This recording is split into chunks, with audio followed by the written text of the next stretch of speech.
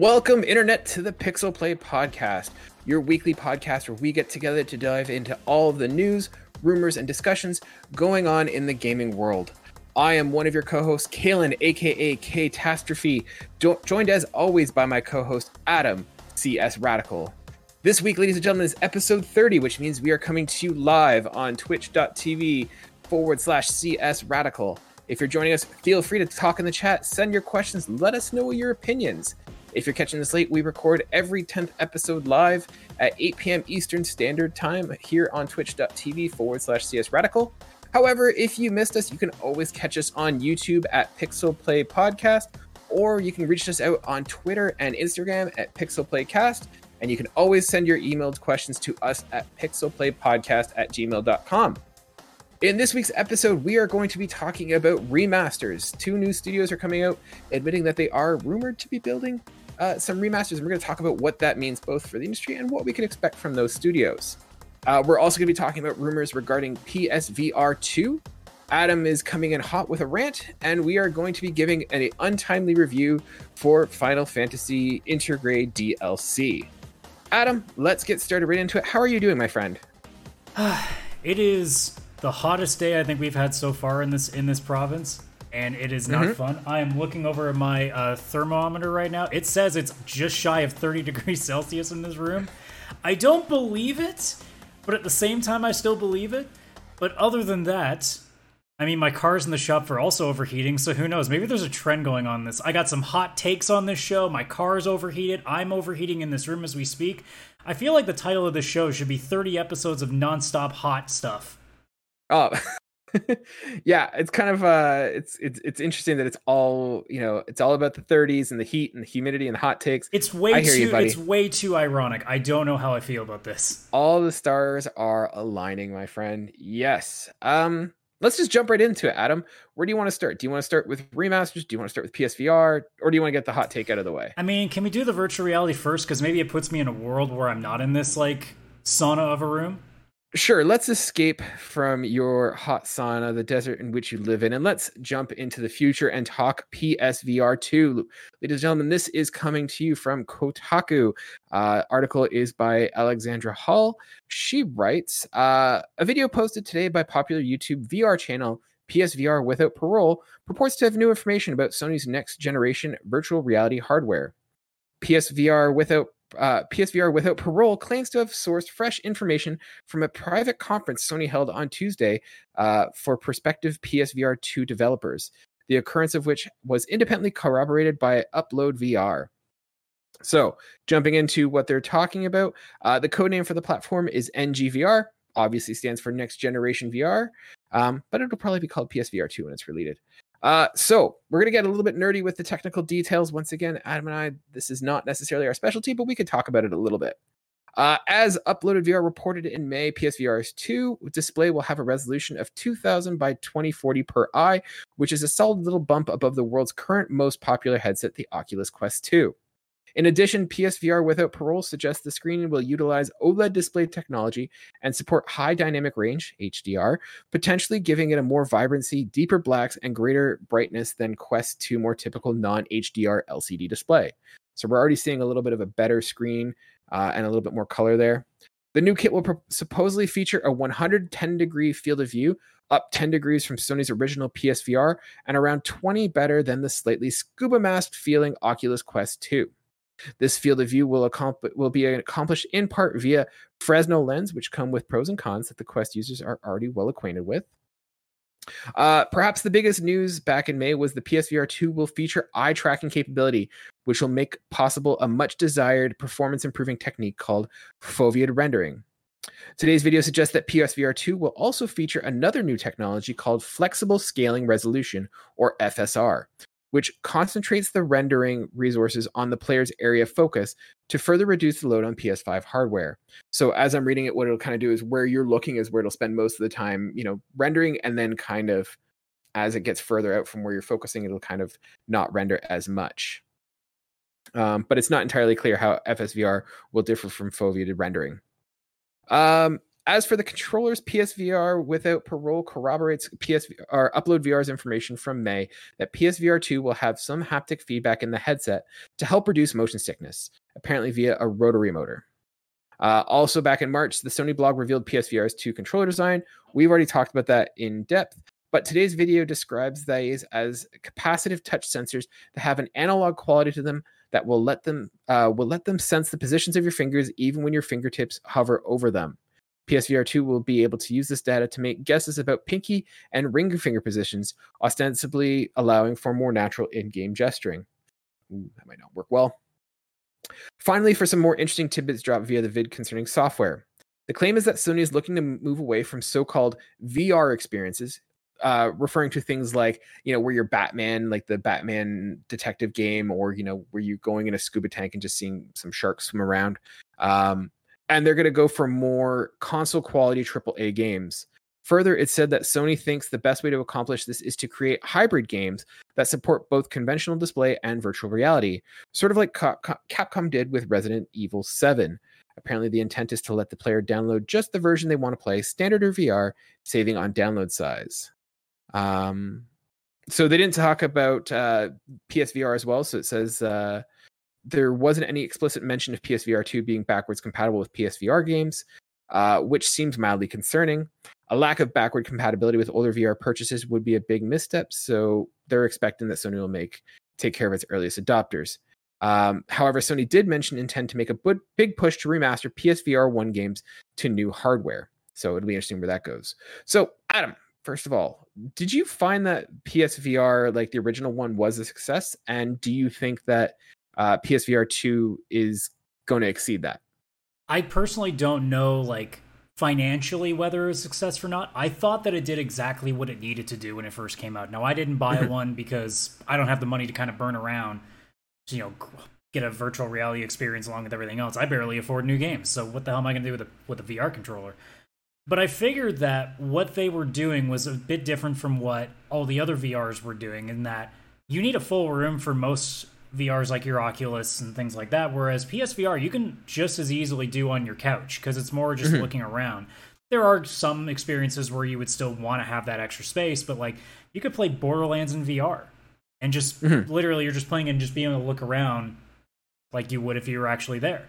And I thought that was a really good idea. And furthermore, because they want to concentrate on more of a AAA experience, like you said with Resident Evil 7, it makes perfect sense, because if you got first-person games, it makes perfect sense to throw it in VR.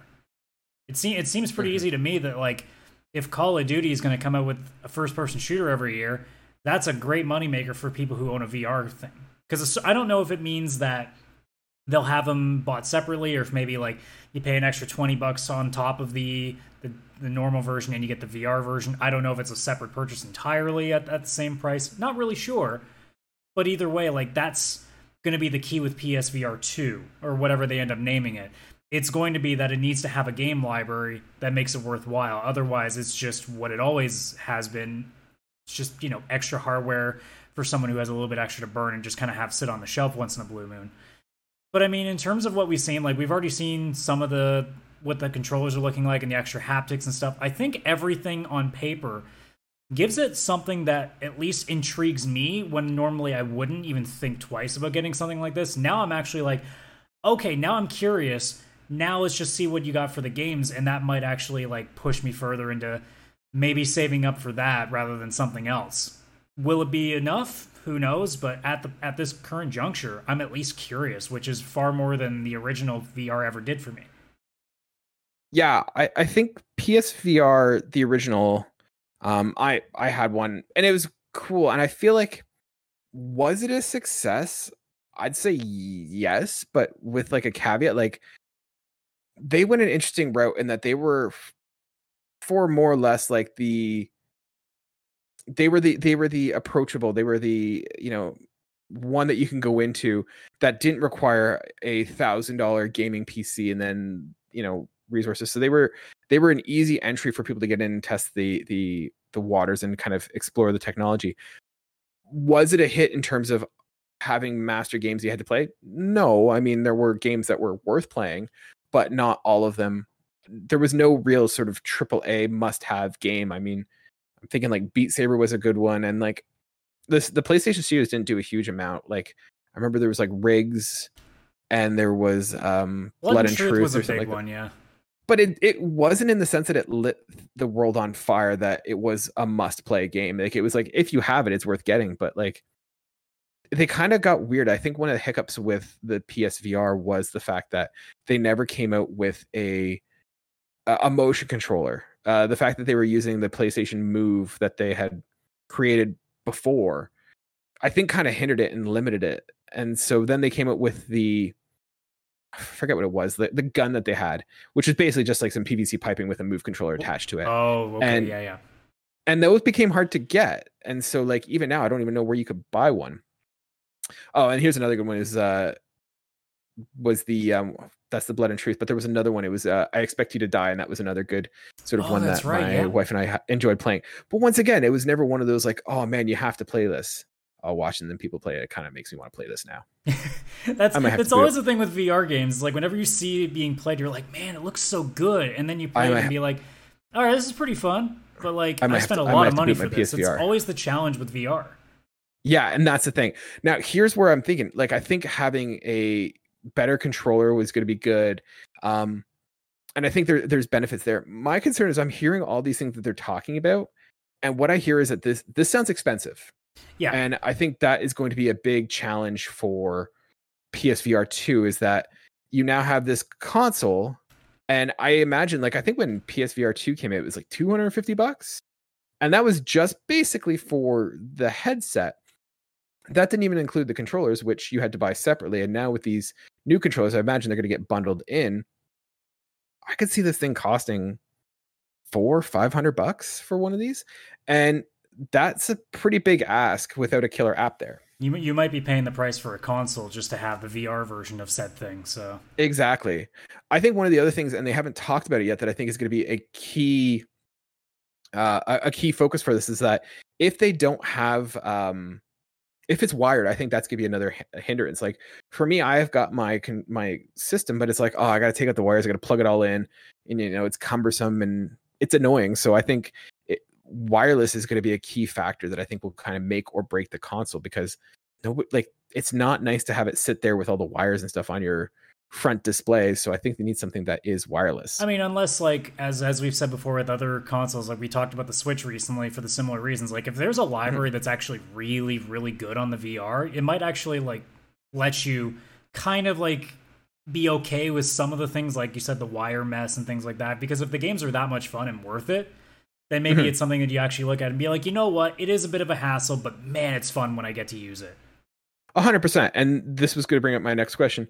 What do you think of the decision of Sony to move away from what it called the PSVR experiences and go for a more AAA gaming experience? Well, I mean, I can say it in one thing only. If you want to do a VR experience, let Oculus take that. You're a game console, make games. I don't care about experiences. You know, when I first saw the trailer, for example, of the Final Fantasy 15 VR experience, I'm like, oh, okay, so we're just gonna sit in a car and stare at Sydney. I'm like, okay, that's something, I guess, but like, what's the game?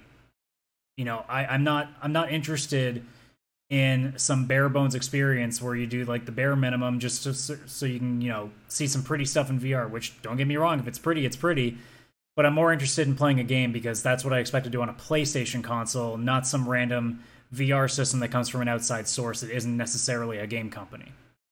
Mm-hmm. So if they want to do like the actual like, okay, we're only going to make AAA games and stuff, like again with something like say Skyrim VR was, or Borderlands 2 VR, and if we translate this into any first party game, like playing a Doom game in VR, or playing Call of Duty or Battlefield or anything like that, like that's something that gets my attention a little bit more, because even if they're a little bit wonky, it's still like, instead of your library and you're staring at Blood and Truth, which most people don't know what it is, or Astro Rescue Bot, I think it was, or Moss, or things like Astro's that. Playroom, yeah.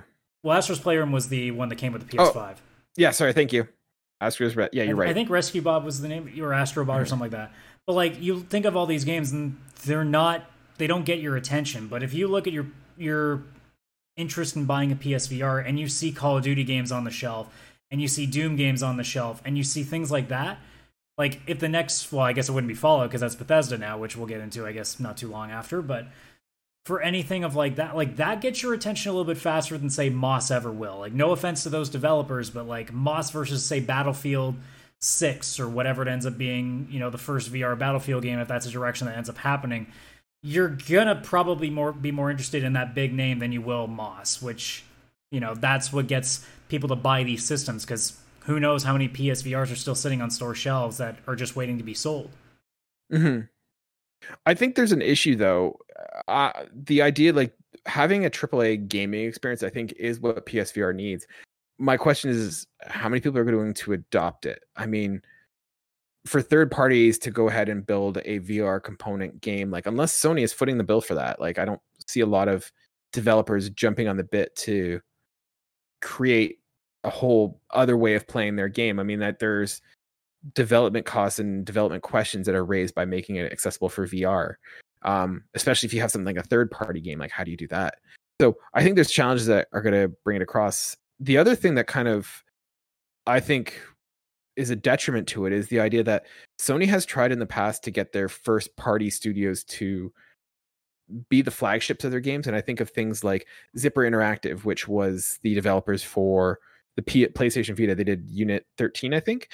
They got shut down. Gorilla Cambridge did the Riggs PSVR first party game. They got shut down. And then even like the Manchester studio that was founded in 2015 to work on a PSVR game, they were shut down before they even closed.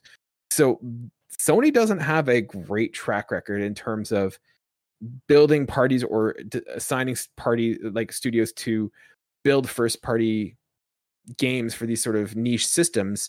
And then if it doesn't work well, they close them. And so I can't think of any developers that would be chomping at the bit or willingly taking the mantle of being the one to make a PSVR AAA game, because there's a lot riding on it. And if you don't get it right, there's not a good track record of what happens to those studios. Well, I mean, this would be a great time then to bring in an old franchise and give that a good shot. Like maybe this is where Killzone comes back into the fray, and maybe you take a shot at that, because that's probably what you have to do first. You have to take a couple of major games and VRify them, and you would have to come straight from first party studios at Sony, so that way you at least can show you're serious. And if they end up doing okay, like even if PSVR 2 sales might not be great at the time, but if the games get really, really high reviews, that gets people's attention. And maybe you can start using that to go to other developers and say, hey, like, is this something you'd be interested in? If they're a little bit weary, say, like, look, we'll front part of the cost, we'll do a deal with you, like, whatever else. Because, I mean, we've seen this before with developers working on, exclusive content for Sony or Microsoft or anything else like that. So Sony, I'm sure, could, like, say, like, look, we'll do this brand deal with you guys. We'll maybe shoot a little bit of money your ways to cover some of the cost. Like, there's always a bunch of ways they can do it, because they're gonna have to make a good push to really get this one out of the park. Because I mean, I don't know what the financial results were of the original console, or I guess the original hardware, but they really need to make this one stick, I would imagine. So I figure they're gonna take a pretty good shot at it this time, instead of just kind of haphazardly throw a few games out into the ether. I think they know that they have to do a little bit more on this one to kind of get the attention. And it won't just be the hardware, even though it's gotten my foot at least in the door, but it's going to take a lot more than that to really like keep me in there, shut the door behind me, and grab a hold of this thing. So there's some work to be done, but at least as we get closer to knowing what it's going to look like, what it's going to play like, what might even be announced for it that we don't know about yet, it's at least generating more of a buzz, and I think the first one ever did, and I think that's already a win in their book. Now it's just a matter of following through. Yeah, I think so. I'm just looking here, and they said that the original PSVR, as of January 1st, 2020, had sold 5 million units. So clearly it was a success, and they knew it was a small little project. No, that's really good. And I'm not trying to be negative about this. I want a PSVR 2. I liked my PSVR 1. I hope it succeeds. However, I'm getting very much PlayStation Vita vibes, and that's concerning to me. PlayStation Vita had a lot of great technology behind it. Like, it was a technologically powerful machine, and it died on the grapevine. And it was supposed to have, first party developed games focused on it, and then it died. And it was basically because of the concerns that I have for this, is that it was very expensive. So not a lot of people got in.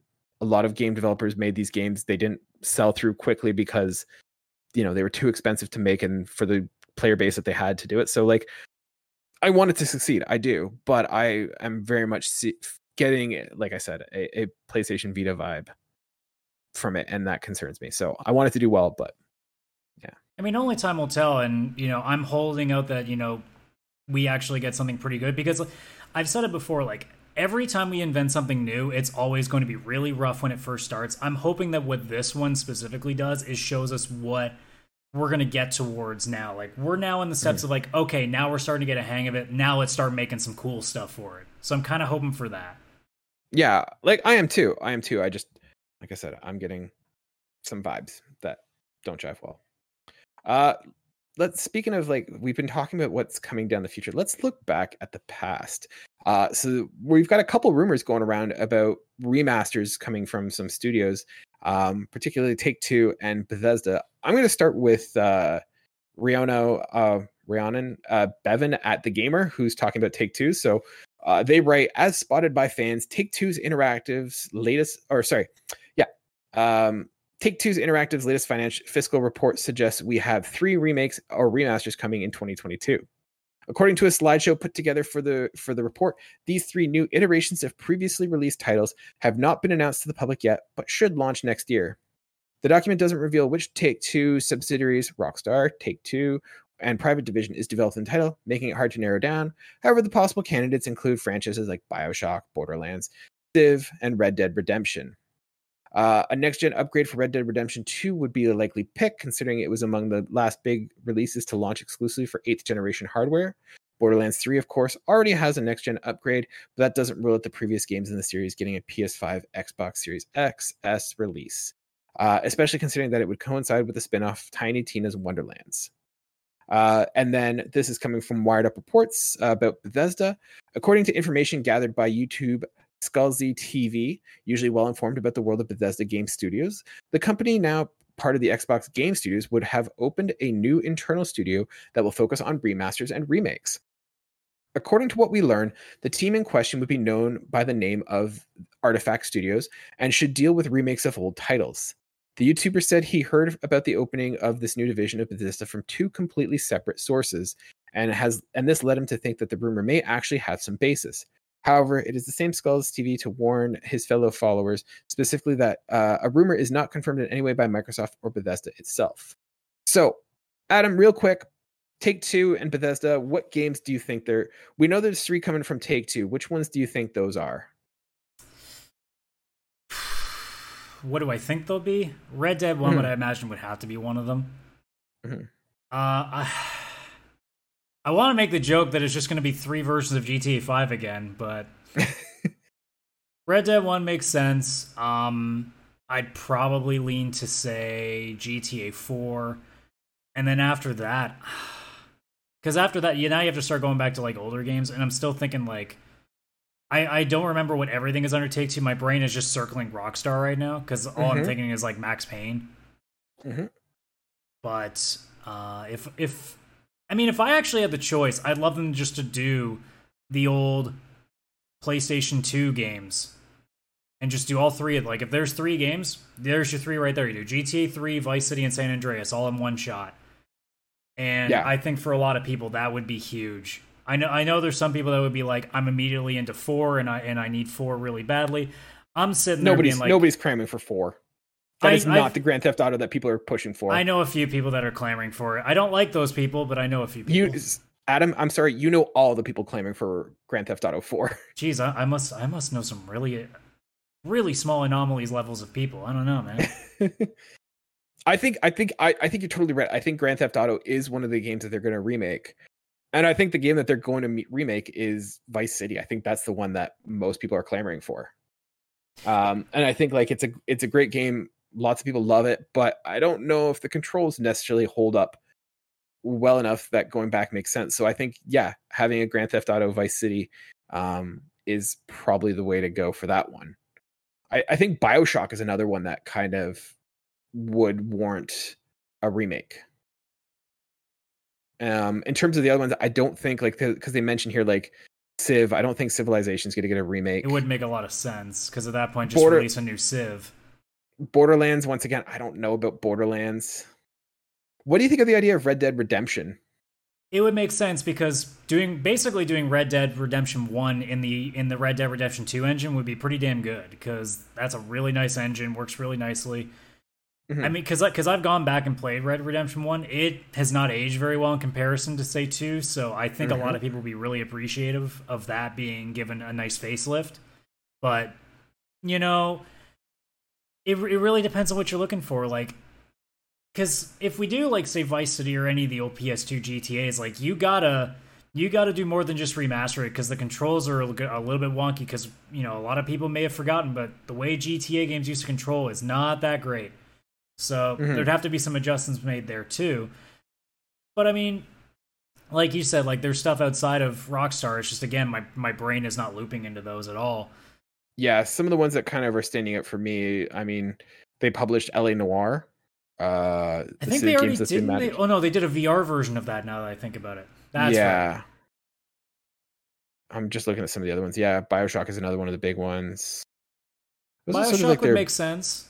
I think BioShock is a sure thing. Same with, I think Vice City is going to be one. Because it really depends on what you're doing. Like, again, like my brain goes, if they were to release 3 San Andreas and Vice City all in one pop, like that's a package deal. Like that's something that gets people's attention, because that's something you put in a big trailer and it gets people being like, oh shit, the remaster in 3, oh that's really cool, and then they show Vice City off and we're like, oh shit, like that'll get some real stuff going. Although if it's 3 different things, you got BioShock in there, you got Red Dead in there, it's not like nobody's going to be disappointed at that. Yeah, there's so many directions it could go, and I think, you know, that's, again, you know, as we were talking earlier with the VR too, like it's just creating that buzz of just people being like, man, that would be cool, but oh, that would be cool too. Like you start getting the brain going, and that's what gets, you know, the mojo running. And then you just got to hope that they don't disappoint you in the end. But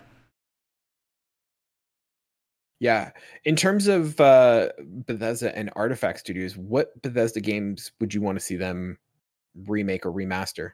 Bethesda specifically? Oh God. I mean, I guess I can go with the easy one, which is just Fallout New Vegas. That's the easy one. That's the one right there. That's the easy one. Because I mean, honestly, I haven't played nearly that many Bethesda games apart from, you know, your Fallout and Doom and why am I blessed, and Elder Scrolls.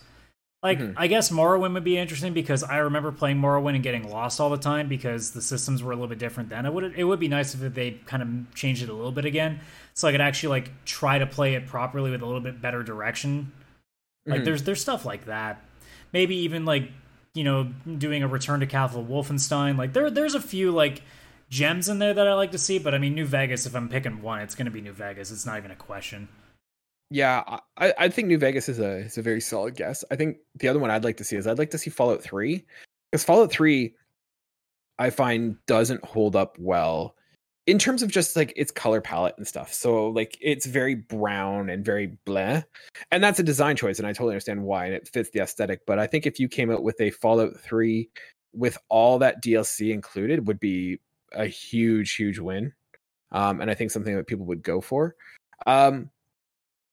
Yeah, New Vegas is just, I think, the strongest of the 3 games, so I would definitely think that would be the one to go with, and the one that people are clamoring for. Now, you mentioned Morrowind, and I know Morrowind's popular, but I almost wonder if they would go more for Oblivion. It wouldn't surprise me if they did more. It's just because I remember playing Morrowind and really liking it, but I got lost. And then, because there was a point where I put it down for like a month and then put it back on, and it doesn't tell you anything. So I was like, I don't know what I'm doing. So it's kind of the thing that I'd like to see, like maybe a refresher with just like a slight bit of Skyrim systems, just so that way I can like replay it and be able to put it down and go back and not be lost. Like there's that little bit. Like I almost just want to be able to play it again to see if I actually liked it as much as I did. Oblivion, I don't know, for some reason I never got into. I tried, and within a couple hours I didn't like it. Maybe just the intro didn't catch me. I mean, I think it's all this point of discussion is all moot, because really what they're just going to release is just a remake of Skyrim. It's always Skyrim. It'll be the biggest cop-outs. It'll be Red Dead Redemption 2, Skyrim, and GTA 5 again, you know? Yeah. Now you brought up an interesting question, and I was going to talk to you about this. In terms of remakes, where do you stand on terms of what makes a good remake? So you were talking about taking something like Morrowind and changing the gameplay to reflect more modern gaming, I'm gonna say tropes for lack of a better word, but if you think of like, do you want something that is like cut for cut, remake for remake, controls the exact same, or do you want something like Final Fantasy VII that just says, here's the game, we're reimagining it? Like, what to you makes a good remake? I mean, I think you can do it both ways. I mean, Final Fantasy VII Remake, like I said in my review last week, which, now that I finished the DLC, which again I'll get into at the end of the show, like it really just caps exactly what I want from a remake, where it already does the visuals right. That's the easy part. Like, get the visuals done, and you already have a good foundation. Now the real work comes in with the gameplay. So they could have just done the simple thing and just went, slap that old ATB on there, plain as day, and everybody's happy. They went, no, let's actually do something different with it too. And they added the more action-based, even though there is a bit of an ATB aspect to it still, and they kind of switched it up. And then they brought in the open worlds a little bit more, and all the extra stuff that you had to do there. It felt like a brand new game, even though it was taking off an old story. Although, without spoiling anything, the story's not the same either, so not every remake's going to do that. Some remakes will just keep the exact same story. It'll just be a slightly different way of how it looks.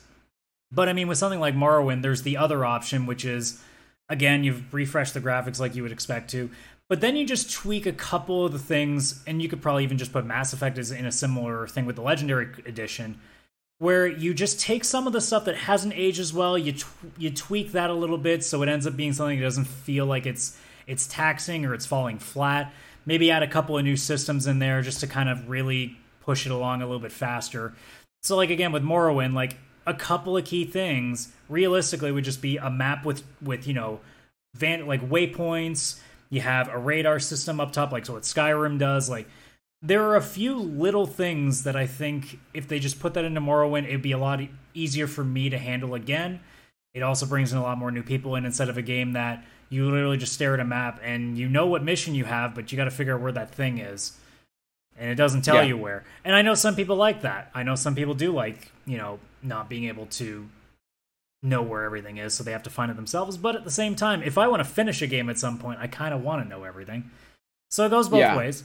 But I think it's one or the other. It can be the flat out full complete redesign like 7 Remake did, but I think there's also a case for remakes that mostly just modernize the already decent gameplay that they have from the older game, but just making it so it doesn't feel like a 20-year-old game. Because again, like say with a Vice City, you don't have to do too much for the gameplay to change it. You just have to not make it control like ass. Like, that's really it. You just got to up the what's the word I'm looking for? Like, I guess the sensitivity. It's got to be, you got to have the lock-on controls for when you're shooting. Like, there's stuff like that, like what GTA 5 does. You basically implement that. You've probably got it down pat. It's just a matter of getting it all to work together with, good frame rates and having, the visuals to back it up.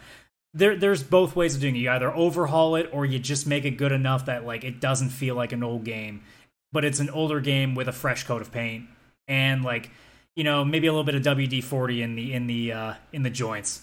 Yeah. See, I'm with you there. I think for me, when you're remastering, like remaking a game, I think it's a bit about, like, it's definitely like graphics. You definitely want the graphics to be improved. And I think it's gameplay. I think you definitely need to refresh the gameplay.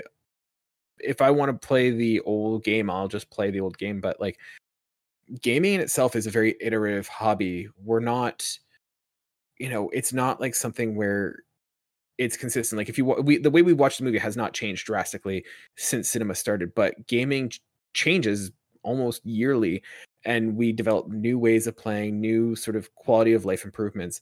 And unless your game was designed with gameplay, exclusively, and I'm thinking of things like Mario, like the first few Marios, where, like, the gameplay pretty much was the driving force of that game. A lot of the times, old games start to feel old. They feel iterative, and, like, you miss the quality of life things that you have now with modern gaming. So when I'm looking for a remake, I'm looking for something that keeps that original story. And this might be because I'm enjoying my single player narrative games or whatever. But for me, it's one that, captures that story that had in the first game, but, giving those quality of life improvements that we've developed over the years or decades since that game has been released. And I think when you go back to old games, you sort of miss that. So I think for me, the perfect remake, if I were to pick one, would be to have a combination of, hey, here's the story you love. Maybe we've tweaked it a little bit, but really what's changed is that it looks nicer and it plays better. And that's sort of what I look for from a remastered game. Yeah, absolutely. Yeah. Now, what do you think of the idea of like just the trend of the industry just starting to push out all these remakes? Like, do you think this bodes well for the industry, or do you think this is just a phase? Like, what are your thoughts about all these remakes that are coming out? It's hard to say. Does it surprise you at all? No, I think a lot of it right now is, again, it's easier, especially, you know, in this time where, you know, it's really hard to have a lot of new ideas because we can't all be sitting in offices right now working on stuff. I'm not surprised that a lot of what's been going on the last couple of years have been remakes, because it seems like it's a lot easier to do than to come up with new IP. Also, I think we're at a point now where we have another generation of gamers that are ready for, you know, their nostalgia to come back in very similar ways of like the Sega Genesis and the Super Nintendo generation have gotten theirs. Now it's time for the PS2 and the PS3 gamers to get theirs. So I think we're at that point where it's time for another round of a good chunk of remasters and remakes. You know, some aren't going to be very good because some of it's just a cash grab, but we are going to have the ones, like I said earlier, with Final Fantasy VII Remake, and others that will prop up along the way that, you know, are definitely worth its salt. And, yeah, you know, I think it's stuff that's like, you're going to have to understand that it's going to happen all the way through from now on, because we understand the nostalgia does sell very, very well, especially when we're talking really, really, really high quality games. So I'm not surprised by it. It doesn't really bother me at all. You know, I guess the only thing that bothers me is it doesn't remaster some games that I wish would get remastered or remade. So, you know, instead of, you know, remaking The Last of Us, which I didn't think made too much sense, or apparently The Last of Us 2 is already being rumored to get a bit of a fresh coat of paint already. It's like, you know, there's other games that like could really actually use it. Can we start on those first before we take a game that has barely had enough time to like start to decompose yet and try to bring it back to life? Yeah, I totally agree. I think we've talked about that before, of what games we'd want to remake if we could. I think we've had that. Yeah, we've definitely had that conversation at some point. I couldn't tell you how far back, but we've definitely done it. Yeah, something in the last 30 episodes, I'm sure we've talked about. Oh, for sure. Now, for me, I look at this idea of the remakes and studios putting on this, and like, I think you're totally right. I think it's partially just, you know, everyone gets a shot at it. You know, new developers come out and like, it's iterative that every generation comes out and they're like, I grew up playing the PS2 games and now I want to remake those PS2 games. And that's totally fine. But I think it's also endemic of a scenario that Hollywood even finds itself, is that video games have now gotten so expensive to make that they are too big to fail, in the sense that they can't really, it is too risky to come out with a new IP with a new story and taking that risk. Whereas you have, like you said, this low hanging fruit that, you know, there is a desire for a BioShock and it's a known property and it will probably do well just selling on the name alone. And so I think a lot of studios are now looking at these remakes as hopefully a way to kind of take non-risky moves to build some cash to make new IP. But I think a lot of them are also just looking at it as just an easy way to just kind of get a project that's going to guarantee to succeed.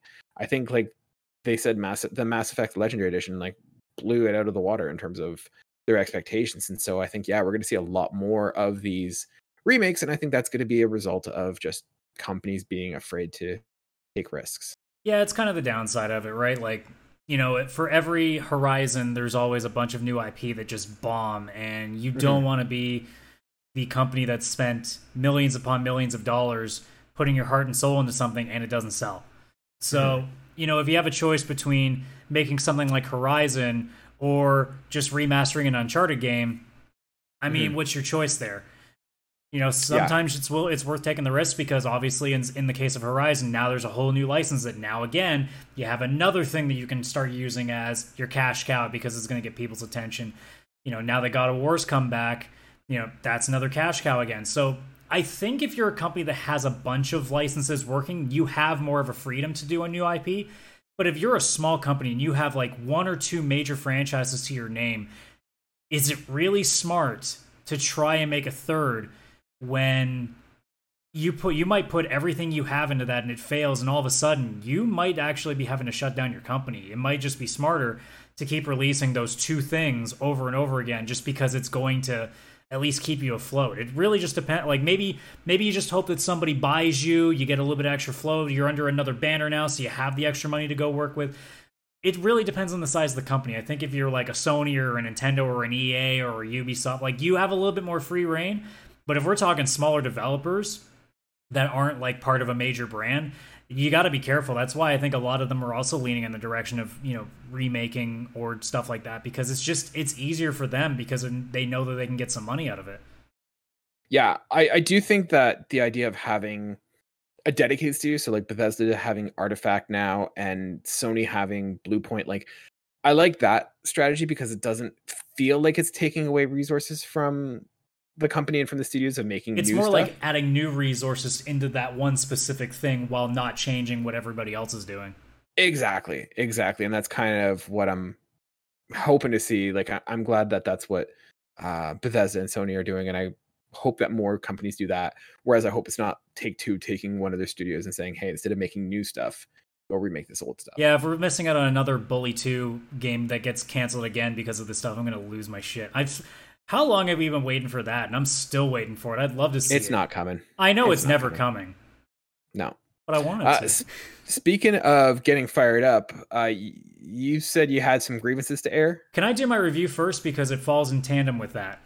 Sure, let's do that. So, ladies and gentlemen, as you know, we are not influential enough or rich enough to get our games early or on time. So we review games on our own dime and on our own time. So we bring you the reviews when we can, as we can, and that makes them untimely reviews.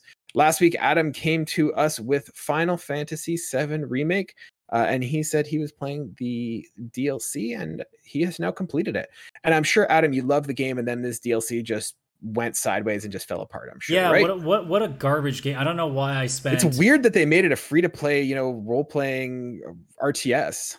Yeah, I don't know what they were thinking, making a third-person shoot... Oh, wait, they did that with Final Fantasy VII. Never mind. No, I played the Yuffie Intermission DLC, which was a pretty quick 4 to 5 hour journey. Honestly, like, I'm not going to say too much that would be any different from what you would expect from my review from last week about Final Fantasy VII Remake. For those who are watching this episode, maybe even watching live right now, because we got 5 viewers in right now, I absolutely adored this game. Like, it went from... 7, the original, went from, like, not even in my top 5 of all time for Final Fantasy, and now the remake is, like, my second all time. It's amazing. And the DLC with Yuffie just basically gave me more of what I wanted. And not only did it give me more of what I wanted, it made me actually really enjoy a character that normally you don't get a lot of time with. And that's going to be the crux of my review here. But before I get to that, I'll just quickly, say my little piece about the DLC. It's not too different from what you already expect with the base game. It does add a few interesting things. Like they add this little weird like strategy board game as like a side thing you do along with some of those small things. The missions within the game, in the story, they do a nice job of mixing it because this is kind of a spoiler, but not really. It takes place during the time where the Sector 7 plate gets lowered. So I love how it takes a character that you never see in Midgar and apply it to this story that is all in the first disc of the original game and never happens to be including her. And they found a way to mix it all together. It made perfect sense. Everything falls in line. And they even managed to tie it in, oddly enough, with other games that had nothing to do with the base game either. Like Dirge of Cerberus has a weird connection to this game, which is something I was not expecting. So I had that little bit of a surprise to it too. But most importantly, the story actually does something that, even the base game kind of didn't do. It actually made me like a little bit emotional because the ending actually really does hit a bit of a heartstring, which is, 7 mostly did the good feelings. This DLC kind of like was good feelings and then was like, oh, that sucked. Oh. And then they did a good job of just leading into what'll be, I assume, to be part 2 whenever that happens to finally get released. But the most important thing, honestly, is that they made me love Yuffie more than I already do. I don't know why people hated her so much in the base game. I get it. She stole your materia, but like, I guess you just don't hate... I guess you hate the archetypical anime girl. I guess that's the big thing with Yuffie. I mean, this DLC, I'm like, okay, try hating her now. Good luck. She goes out of her way to make it impossible. Unless you just don't like anime, in which case, I don't know what you're doing playing this game at this point. Yeah, and this is... So, 2 questions I have for you. So, once again, someone who's never played Final Fantasy VII, all that, is this sort of like an original story? Like they're fleshing out a story? Like this was never in the original game? And no, this is completely brand new territory. This character does not even exist in the game during the time that it's put into. So they've written a whole new story. There is a little bit of crossover. Like you don't end up talking with the main cast of the game, but you will talk to some of the like side characters that are a part of it. They do a good job of putting it together without it feeling like it's taking something away. It's not like Yuffie suddenly joins the game and it ruins like something in the story. Like all of a sudden this thing is explained because Yuffie did it this entire time. No, there's none of that. It's her own thing. It just happens to brush past the main story, but it's her own story. It doesn't take away from anything. Now, the other thing, I'm just watching this gameplay that you've got going on here. We talked about this last week, and that the JRPG anime aesthetic was something that always kind of turned me off of JRPG games. And you said that the first, like the remake itself, was really good about sort of veering away from those tropes. Watching this, it seems like it's fallen back into that very anime sort of wacky, zany, cutesy sort of realm. Is that a fair perception, or that is Yuffie's character though, so it's not a surprise. Like Yuffie is basically that. Okay. You know, she's a teenage ninja who clearly must have watched a few too many cartoons. So instead of growing up to be a serious ninja, she basically just turned into like, she must have watched Naruto for her entire childhood and decided that this is what she wanted to do. She is an absolute klutz. She's clumsy as shit. Like, and she's just bubbly as hell. So she is an anime girl that's a ninja. So this specific DLC, if that's not your thing, then you probably won't be down for it. But like, okay, you know, and I know I'm not the target audience, and I'm not trying to say that they have to cater to me. I've always kind of looked at Final Fantasy VII Remake as like, yeah, this might be the one that gets in. And just watching this, it's like, no, this is just this specific DLC, probably not. Yeah. Now, do you feel like this is integral? Like, you obviously don't know where the next game is going in this remake, but do you feel like this is integral to where the story is going, or do you feel like this is just hey, if you're looking for extra or more, this is more for you to have? It depends. Like at this point in time, I would say I don't think it's going to have anything to do with the main story. Although because of some of the things they've kind of shown, it makes me wonder if maybe there's a few things going to get added in down the line. But like realistically, you take this story aside, there's probably not going to be anything that affects the main plot, because she doesn't, like I said, she doesn't do anything to change the context of the main story. And you know, realistically, like all it does is actually, well, that's a lie. The last 2 minutes of the game, like after the credits roll, does show a little bit of what I guess leads into part 2. That's the only thing. Like they show, like everybody knows at the end of disc 1 in the original game is you leaving Midgar and you going towards, I can't remember the town name. I think it's Calm with a K or something like that. Something like that. But it shows this last little cutscene. It's just showing the main group on their journey towards that next place. So it's nothing. Like that's, if anything, all you gotta, if you don't want to play this DLC, just watch the end cutscene on YouTube and you'll get pretty much what you need out of this. But otherwise, like this is pretty much just an extra. It's giving you a chance to like a character, or at least get a little bit more knowledge of a character that you normally don't get to spend nearly as much time with. Because in the original game, Yuffie doesn't really get a lot, and you can completely bypass her in the original game. You don't even have to recruit her. So this may be some players' first chance of really getting to know her, compared to people who played the original game and just backed off on it because they didn't care for it. So I like that. So like maybe trying to endear her so that when you get to the natural part in the game where, this is just not doing anything for me, just watching this video. Ladies and gentlemen, if you're listening to the audio podcast, this lady is basically just fighting with a weird cactus. Oh, it's actually, well, I think it's like a DLC weapon, but normally it's just a shuriken. It's just a giant shuriken. Okay, well, it's probably the DLC thing they summoned a cat to fight a giant robotic. This is not doing anything for me. That's all DLC. That's all stuff you have to buy. Like all the summons and stuff. Okay. Yeah, that's all stuff. Oh, you pay for this? Oh my goodness. Actually, I think some of them are free, but I might be wrong. Okay, fair enough. Adam, in terms of where this game is going, how do you want to see it continue? Do you want to see it do more like large installments like the Final Fantasy remake originally, or do you want to see more of these small 4 or 5 hour sections piecemeal? That's the challenge, right? Like, because now that I've played Intermission, I'm like, shit, do I want part 2 faster, or do I want more of these? Because this is a really good way of fleshing out characters that we normally don't get to deal with. I almost would love for them to like do a small DLC with Avalanche pre-Cloud, like almost like a prequel, like just a quick thing of like them setting up and getting like that first run before the game actually starts. Like there's stuff like that would be really cool. And there's a bunch of other characters that we still haven't even seen yet. You got Vincent Sid and Kate Sith, who we all haven't gotten to look at yet. So there's obviously a lot of directions they could go with. They could even go really off the board and take some of the villains and give them a little bit more backstory. Like there's some interesting ways of them going about it, because it's not something different they've done before. If I'm not mistaken, there was a phone game way back, like we're talking like 2000s, where they actually fleshed out the I guess you could call it like the Secret Service in the game. They're called the Turks. And they did a game that kind of fleshed them out a little bit, although it's a phone game. You can't really expect much. But there is that part of me that's like, man, I'd be really curious to see what else they could do with like these small 3 to 5 hour installments. And I don't know how much work it takes from them, but like, I think it's really interesting that instead of just being like, all right, base game's done, okay, let's work on the next one and get the story going, that they decided to stop and said, hey, you know what?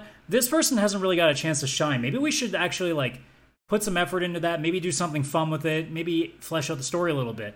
And now that they've done it, I'm torn between whether I just want them to get on with the next base game or to do a couple more of these first. That's the ultimate conundrum that I'm kind of stuck with, because they did such a good job with this one personally for me. Yeah. So in terms of rating, how are you going to rate it? I'd still do the exact same thing, give it a 10. And it was quick too, so it didn't outsay its welcome, so I loved every bit of it. Not to mention, there's one point in this where it just randomly breaks out into like a crazy like metal battle music, and I was like, okay, this is cool. But if anybody's played, obviously you're not gonna know, but 13.2 had a very weird like heavy metal chocobo theme where it had lyrics and everything.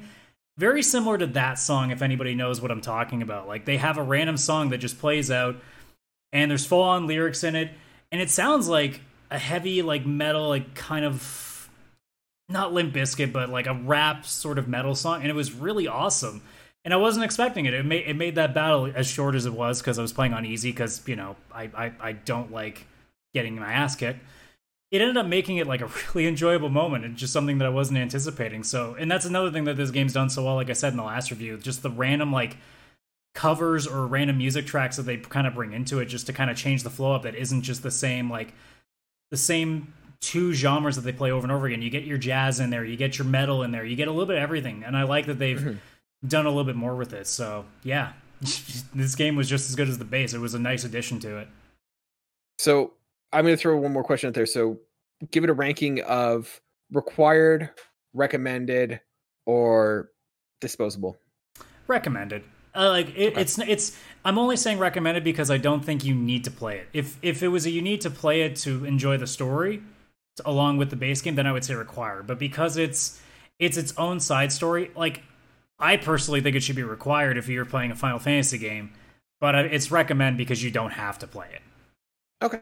Cool. Also, it's pretty expensive if you buy it at full price. So it's $20, which is a lot for 4 to 5 hours, but it's a pretty good 4 to 5 hours. I think had I not been console sharing with my friend who ended up buying it, so I didn't have to worry about it, if I was actually buying it personally, now looking back, I probably would have paid like $10-15 for it at most. Not the price that they're asking here. And this is Canadian, by the way, for anybody listening in the States or anywhere else in the world. So yeah. Now, you said you did have a gripe or a hot take or a rant to go on that was tangentially associated with this. Yeah, so it's something that I'm finally getting to a point that, like, I need these to go away and never come back. So the one thing in 7 Remake that happens, and a lot of other games do this, is you know how, you know, if you want to open a door, you just hit the X button? You know, pretty basic shit. But then there's always that one thing that they say, but you got to hold down the X button because we got to immerse you in pulling that lever. Or you got to tap that square button because you really got to push that door open. We need to stop doing that. Yeah. Honestly, I'm with you in the sense that, and I call this the Destiny effect. Basically, this whole, you have to hold down, try, like, this pissed me off when I was playing like things like Assassin's Creed, or I'm playing like when you're playing like video games and they're like, you have to hold this to pick up the item. I'm like, no, like, Why would I where is there a situation in the world that I do not want to pick up more ammo, or that I don't want to pick up a health kit? Like, I don't want to hold triangle to pick up an Like item. useful items should just be automatic. It shouldn't even be a button prompt. It should just be, hey, that's ammo on the ground, pick it up because you're gonna want it. Yeah, that's totally the thing. And I think there's a time and place for quick time events. I'm with you. Like, they're getting so, they're proliferating so much in terms of how many games are using them, and I don't think they're using them well, because having a situation where I just have to repeatedly press square or lose the game is not compelling or interactive gameplay. What I would like to see in terms of quick time events is I'd like to see them be meaningful, in that I'm doing a quick time event and there's no fail state in terms of the quick time event, but the choice I make, like if I don't press it fast enough or if I do it wrong, it changes something. So I'm trying to think of like a situation where, like think of like something, I'm thinking of like Spider-Man, and there's that one quick time event where you go and you're like shooting the webs, you press an R1 and R2, or sorry, R2. Yeah, like when L2. you're trying to save like people from, or like when you're trying to take down like the bad guys that are running away in the car, and if you do it wrong, you still win, but you also take damage. Whereas if you do it right, the car stops and nothing happens. But I'm thinking of that one where you're fighting, like, is it like Mr. Negative or whatever? And like the helicopter and the crane's falling, and you're like shooting the webs to catch the helicopter. I don't remember exactly the full details, but like it's part of like the cutscene. And I think putting quick time events and cutscenes is good, because it makes it now, just from going from a passive activity to now like you're engaged, you're active. It doesn't feel as disconnected from you're the not game. just watching a movie. Exactly. And there's some games and some developers who maybe have too long of cutscenes that need to have some gameplay element, and that might be a way of doing it. But imagine if you had a situation where the QuickTime events dictated what happened in the story. So I'm thinking of like the Spider-Man one. Like, let's say you don't do the QuickTime events properly. The game continues on, it doesn't matter. But like, instead of saving the city or saving the people, there's a crash or something like that. And well, like you said, the helicopter thing, if you don't save it, now for the rest of the game, there's a portion of the city that there's just this crash helicopter, the pavement's all bunched up, there's damage everywhere. So like maybe by the end of the game, there's these little patches around the city where there's just damage. Like there's just damage that hasn't been cleaned up. So it tells you like, this is where you failed. I don't think I would want like massive story changes, because I think that's something you can do more of. Like, I would rather heavy story-based changes, similarly to what you do when you're playing like a Mass Effect game where you choose one or the other. I don't want a quick time event where like a sudden lapse in judgment and it fucks up the story for the rest of the game. I want like small things that like affect like the area around you. I wouldn't want like a heavy story detail to be changed by a quick time event that just because I missed my button prompt. You could scale it though. But you could scale it though. So like you could have it so like some quick time events, like you said, the helicopter scene crashes. Maybe people are like, man, where was Spider-Man? Spider-Man failed us, like blah, blah, blah. Like it just changes like minor things in the game, but it just gives you that sense that like you screwed up or you succeeded and that impacted the game. But I'm also thinking like, did you ever play God of War 3? No, the only one I've ever actually finished was the newest one. So okay. So spoilers for God of War 3, whatever. There's a quick time event at the end of the game when you're fighting Zeus, and it's done really interestingly in that it's a quick time event and you basically have him pinned and you are just pummeling him, just constant 1-2 1-2, and the prompts are there, and if I remember correctly, the prompts are there and you think that you have to do it, but you could literally, I think, keep going indefinitely and it doesn't stop until you stop. So like you kind of realize afterwards, like, oh, I don't need to be doing this. And it's kind of an interesting mechanic in that you are being excessively violent against Zeus when the game is not compelling you, but you're just kind of going through the motions, or you're just doing it because it's a quick time event and that's what you're supposed to do. You do it till it tells you to stop. And I think doing something like that is really interesting, where if quick time events could be used as a story mechanic, in that you could be attacking Zeus for as long as you want. If you just want to punch him 1-2, subdue him, and then you're done, great. If you are wanting narratively to like just take out all your anger and frustration, and you could just go for, minutes to hours if you wanted to, theoretically. And I think that's where it does interesting choices. And so I think having this mindless, press circle, press square, congratulations, you've subdued the enemy, that's boring. Yeah, I think if it's used in the context of like a cutscene, I think there's a lot of different ways you can use it. In like a basic, especially in an open world game, like I can understand press to open door, but after that, like press to use, I shouldn't have to, like I said earlier, hold it because it's a heavier door, or I shouldn't have to tap a button over and over again because I gotta hold this thing open. I don't think that stuff works really well in the context of a game. I think it has to be used in a place where, you know, it actually is going to mean something. If it's just a basic thing and you're using it over and over again, it's just padding time. That's all it's doing, and we know that that's what it's doing now. It's like the old classic, you know, shimmying through a really tight gap in a wall so it gives the game time to load up an area for it. It's the same thing with these hold open the door, like hold triangle to open door like 7 Remake does, where it's just, you're wasting my time. I'm sure there's a reason for why you're making me do this, but you're wasting my time. Please stop. Like, I want to enjoy the game. I'm opening a door with the same button prompt, and now you need me to hold it down just because it's a lever and not a door? Like, get it out of here. Like, there's got to be a different way of doing that. Yeah, I think that those, like, mindless, no consequence... Because, like, oftentimes when you fail those QuickTime events, there's no penalty, there's no consequence other than just do it again. And if that's the case, then what's the compelling choice in doing that? Yeah. And I don't think there is one. I think you're right. I think it's 100% just hiding some sort of save or like loading screen or something like that, which is fine. You know, I know developers have like secrets to kind of hide their loading screens, but it sucks. It's not fun. So yeah, I'm with you. I thought it was a hotter take though. I thought there'd be more ranting. Well, maybe it's too hot in here that I just don't have the capacity to go too crazy. It probably is a smart thing that I'm not getting too animated because I might just sweat more. Yeah, you just gotta stay cool. Yeah, let's not talk about Activision Blizzard. Then I'll be in here for another half an hour, and I'm literally going to be sweating buckets by the end of the show. Just beat red, yeah. All right, ladies and gentlemen, let us know what you think about QuickTime events. If you think that, how would you want to see them utilized? You know, do they kind of suck, or do they have their purpose? But remember, you have to always press F to pay respects. That much you have to do. Always press F. Ladies and gentlemen, that concludes our 30th and live episode of the Pixel Play podcast. If you are one of the ones watching us live, thank you so much for joining us. We really appreciate it. If this is your first time checking out the episode, thank you so much for sticking with us. We hope it was good for you. If you're one of our regulars who's been sticking with us, hey, we really appreciate having you guys around. Why don't you guys be part of the show? You guys can email us at pixelplaypodcast@gmail.com.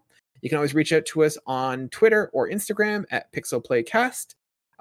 Yeah, and that's how you reach us. We are wherever you get your podcasts, and you can check us out at YouTube at Pixel Play Podcast. I've been your host, Kalen, aka Catastrophe, and my co-host, Adam CS Radical. Thank you so much for joining us, and we'll see you guys next week.